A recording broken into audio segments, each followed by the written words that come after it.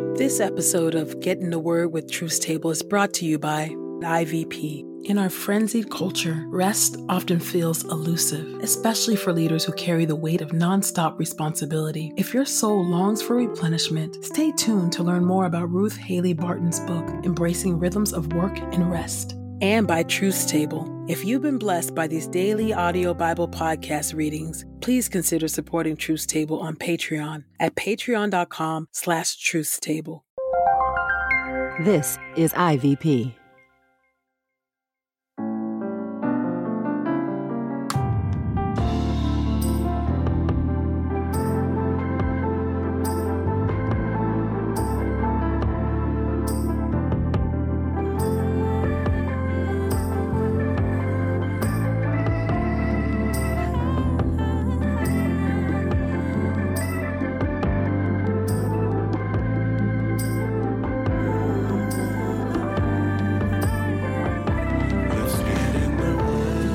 You're listening to Get in the Word with Truth Table. Your word is truth, your word is life. Presented by InterVarsity Press. Your word is truth, your word is life. A daily audio Bible podcast read by Dr. Christina Edmondson And Ekemini Uwan. Let's get in the word today. God's got something to say. Let's get in the Word, and may the Word get in us. Open our eyes that we may behold wonderful things in your word. Old Testament reading, 2 Samuel chapter 20 through 2 Samuel chapter 21. 2 Samuel chapter 20, beginning at verse 1. Sheba's rebellion. Now a wicked man named Sheba, son of Bichri, a Benjaminite, happened to be there. He blew the trumpet and said, "We have no share in David. We have no inheritance in this son of Jesse. Every man go home, O Israel." So all the men of Israel deserted David and followed Sheba, son of Bichri. But the men of Judah stuck by their king all the way from the Jordan River to Jerusalem. Then David went to his palace in Jerusalem. The king took the 10 concubines he had left to care for the palace and placed them under confinement. Though he provided for their needs, he did not sleep with them. They remained under restriction until the day they died, living out the rest of their lives as widows. Then the king said to Amasa, "Call the men of Judah together for me in 3 days, and you be present here with them too." So Amasa went to call Judah together, but in doing so, he took longer than the time that the king had allotted him. Then David said to Abishai, "Now Sheba, son of Bichri, will cause greater disaster for us than Absalom did. Take your Lord's servants and pursue him. Otherwise, he will secure fortified cities for himself and get away from us." So Joab's men, accompanied by the Kerethites, the Pelethites, and all the warriors, left Jerusalem to pursue Sheba, son of Bichri. When they were near the big rock that is in Gibeon, Amasa came to them. Now Joab was dressed in military attire and had a dagger in his sheath, belted to his waist. When he advanced, it fell out. Joab said to Amasa, "How are you, my brother?" With his right hand, Joab took hold of Amasa's beard as if to greet him with a kiss. Amasa did not protect himself from the knife in Joab's other hand, and Joab stabbed him in the abdomen, causing Amasa's intestines to spill out on the ground. There was no need to stab him again. The first blow was fatal. Then Joab and his brother Abishai pursued Sheba, son of Bichri. One of Joab's soldiers, who stood over Amasa, said, "Whoever is for Joab and whoever is for David, follow Joab." Amasa was squirming in his own blood in the middle of the path, and this man had noticed that all the soldiers stopped.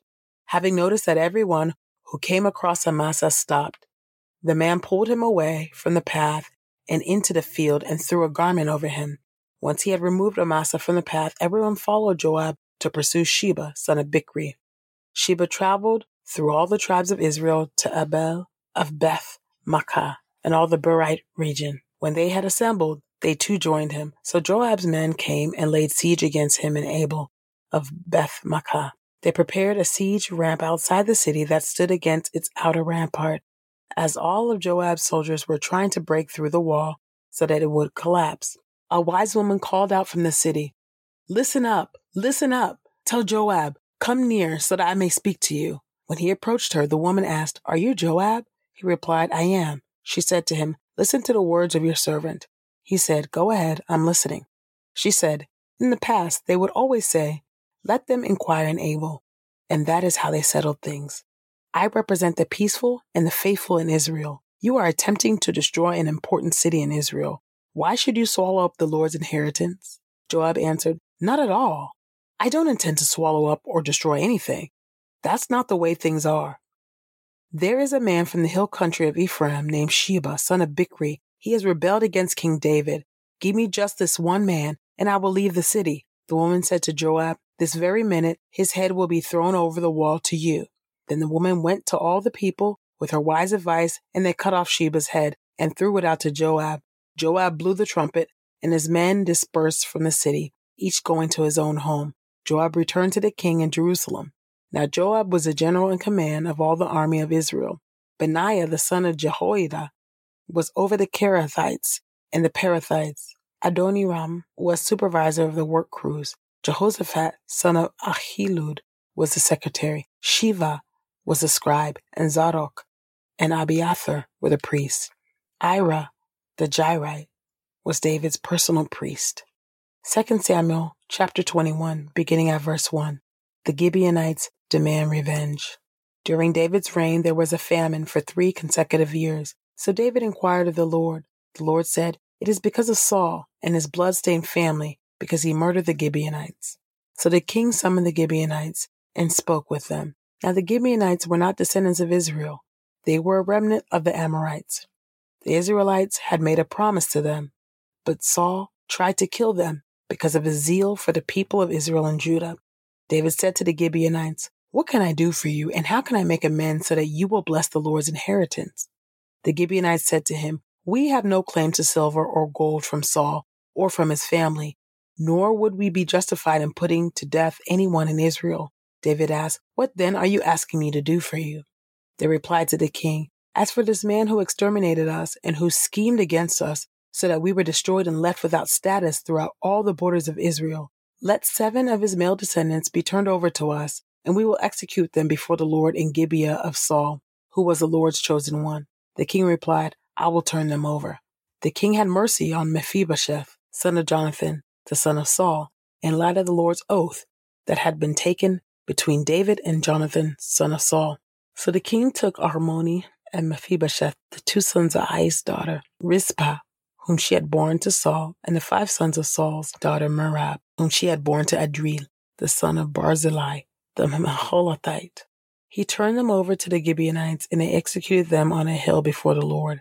The 7 of them died together. They were put to death during harvest time, during the first days of the beginning of the barley harvest. Rizpah, the daughter of Ai, took sackcloth and spread it out for herself on a rock from the beginning of the harvest until the rain fell on them. She did not allow the birds of the air to feed on them by day, nor the wild animals by night. When David was told what Rizpah, daughter of Ai, Saul's concubine, had done, he went and took the bones of Saul and of his son Jonathan from the leaders of Jabesh Gilead. They had secretly taken them from the plaza at Beth-shan. It was there that Philistines publicly exposed their corpses after they had killed Saul at Gilboa. David brought the bones of Saul and of Jonathan his son from there. They also gathered up the bones of those who had been executed. They buried the bones of Saul and his son Jonathan in the land of Benjamin at Zelah, in the grave of his father Kish. After they had done everything that the king had commanded, God responded to their prayers for the land. Israel engages in various battles with the Philistines. Another battle was fought between the Philistines and Israel, so David went down with his soldiers and fought the Philistines. David became exhausted. Now Ishbi-Benob, one of the descendants of Rapha, had a spear that weighed 300 bronze shekels, and he was armed with a new weapon. He had said that he would kill David, but Abishai, the son of Zeruiah, came to David's aid, striking the Philistine down and killing him. Then David's men took an oath, saying, You will not go out to battle with us again. You must not extinguish the lamp of Israel. Later there was another battle with the Philistines, this time in Gob. On that occasion, Sibbecai, the Hushathite, killed Saph, who was one of the descendants of Rapha. Yet another battle occurred with the Philistines in Gob. On that occasion, Elchanan, the son of Jair, the Bethlehemite, killed the brother of Goliath the Gittite, the shaft of whose spear was like a weaver's beam. Yet another battle occurred in Gath. On that occasion, there was a large man who had 6 fingers on each hand and 6 toes on each foot, 24 in all. He too was a descendant of Rapha. When he taunted Israel, Jonathan, the son of David's brother, Shemaiah, killed him. These 4 were the descendants of Rapha who lived in Gath. They were killed by David and his soldiers. 1 Chronicles chapter 20, verses 4 through 8. Battles with the Philistines. Later there was a battle with the Philistines in Gezer. At that time, Sibbecai, the Hushathite, killed Sippai, one of the descendants of the Rephaim, and the Philistines were subdued. There was another battle with the Philistines, in which Elchanan, son of Jair, the Bethlehemite, killed the brother of Goliath the Gittite, whose spear had a shaft as big as the crossbeam of a weaver's loom. In a battle in Gath, there was a large man who had 6 fingers on each hand and 6 toes on each foot, 24 in all. He too was a descendant of Rapha. When he taunted Israel, Jonathan, son of Shemaiah, David's brother, killed him. These were the descendants of Rapha who lived in Gath. They were killed by the hand of David and his soldiers. Your word is true. New Testament reading. Matthew chapter 21, verses 1 through 11. The triumphal entry. Now when they approached Jerusalem and came to Bethphage, at the Mount of Olives, Jesus sent 2 disciples, telling them, "Go to the village ahead of you. Right away you will find a donkey tied there, and a colt with her. Untie them and bring them to me. If anyone says anything to you, you are to say, 'The Lord needs them,' and he will send them at once." This took place to fulfill what was spoken by the prophet. "Tell the people of Zion, look, your king is coming to you, unassuming and seated on a donkey, and on a colt, the foal of a donkey." So the disciples went and did as Jesus instructed them. They brought the donkey and the colt and placed their cloaks on them, and he sat on them. A very large crowd spread their cloaks on the road. Others cut branches from the trees and spread them on the road. The crowds that went ahead of him and those following kept shouting, "Hosanna to the Son of David. Blessed is the one who comes in the name of the Lord. Hosanna in the highest." As he entered Jerusalem, the whole city was thrown into an uproar, saying, "Who is this?" And the crowds were saying, "This is the prophet Jesus from Nazareth in Galilee." Mark chapter 11, verses 1 through 11. The triumphal entry. Now as they approached Jerusalem near Bethphage and Bethany at the Mount of Olives, Jesus sent 2 of his disciples and said to them, "Go to the village ahead of you. As soon as you enter it, you will find a colt tied there that has never been ridden. Untie it and bring it here. If anyone says to you, 'Why are you doing this?' say, 'The Lord needs it, and will send it back here soon.'" So they went and found a colt tied at a door outside in the street and untied it. Some people standing there said to them, "What are you doing, untying that colt?" They replied as Jesus had told them, and the bystanders let them go. Then they brought the colt to Jesus, threw their cloaks on it, and he sat on it. Many spread their cloaks on the road, and others spread branches they had cut in the fields. Both those who went ahead and those who followed kept shouting, "Hosanna! Blessed is the one who comes in the name of the Lord. Blessed is the kingdom of our father David. Hosanna in the highest." Then Jesus entered Jerusalem, went to the temple, and after looking around at everything, he went out to Bethany with the 12, since it was already late.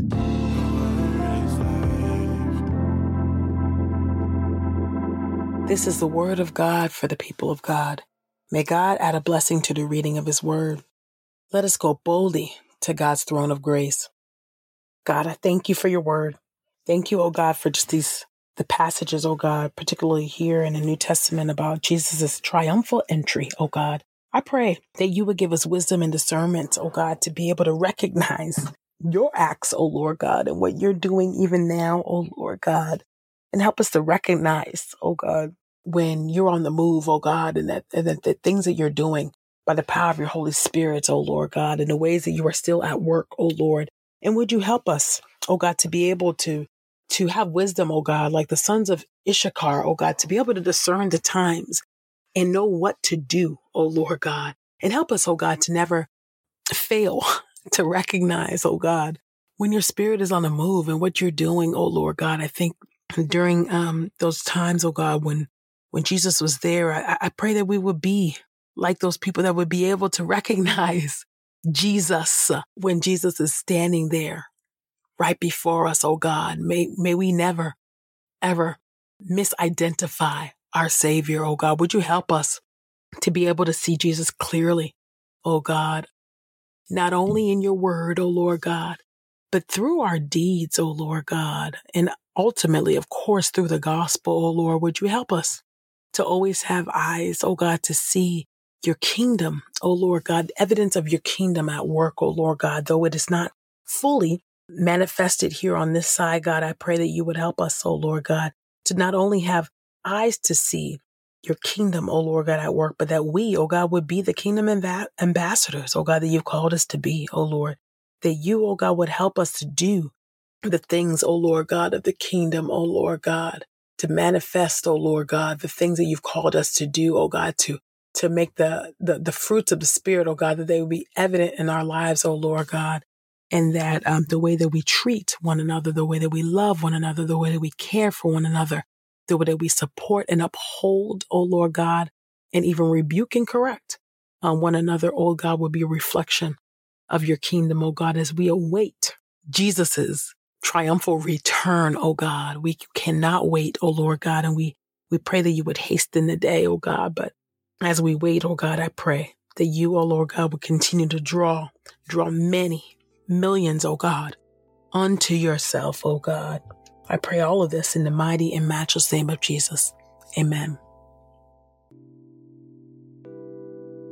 The journey to a meaningful Sabbath practice is slow and gradual, and it is a journey we need to take in community. In her book, Embracing Rhythms of Work and Rest, Ruth Haley Barton offers wisdom regarding the rhythms of Sabbath, exploring both weekly Sabbath keeping as well as extended periods of sabbatical time. Sabbath is more than a practice. It is a way of life ordered around God's invitation to regular rhythms of work, rest, and replenishment that will sustain us for the long haul of life and leadership. Get your copy of this book today at ivpress.com. As a listener of this podcast, you can get 30% off plus free U.S. shipping when you use the promo code The Word. That's promo code THEWORD at ivpress.com. We pray this time of Getting the Word with Truth Table has encouraged us all to not only be hearers of God's Word, but doers. Share your reflections on these scriptures with us on Twitter and Instagram using the hashtag #GetInTheWord and hashtag #TruthsTable. Saints, whatever is honorable, whatever is just, whatever is pure, whatever is lovely, whatever is commendable, if there is any excellence, if there is anything worthy of praise, think about these things, practice these things, and the God of peace will be with you. Go with God. Get in the Word with Truth's Table is a production of InterVarsity Press. For 75 years, IVP has created and published resources that deepen lives for Christ to engage the university, church, and the world. Visit ivpress.com for more information. Our Bible reading plan is from BibleStudyTogether.com, and the Bible version is the New English translation used by permission. Sound engineering is from Podastery Studios, and our executive producer is Helen Lee.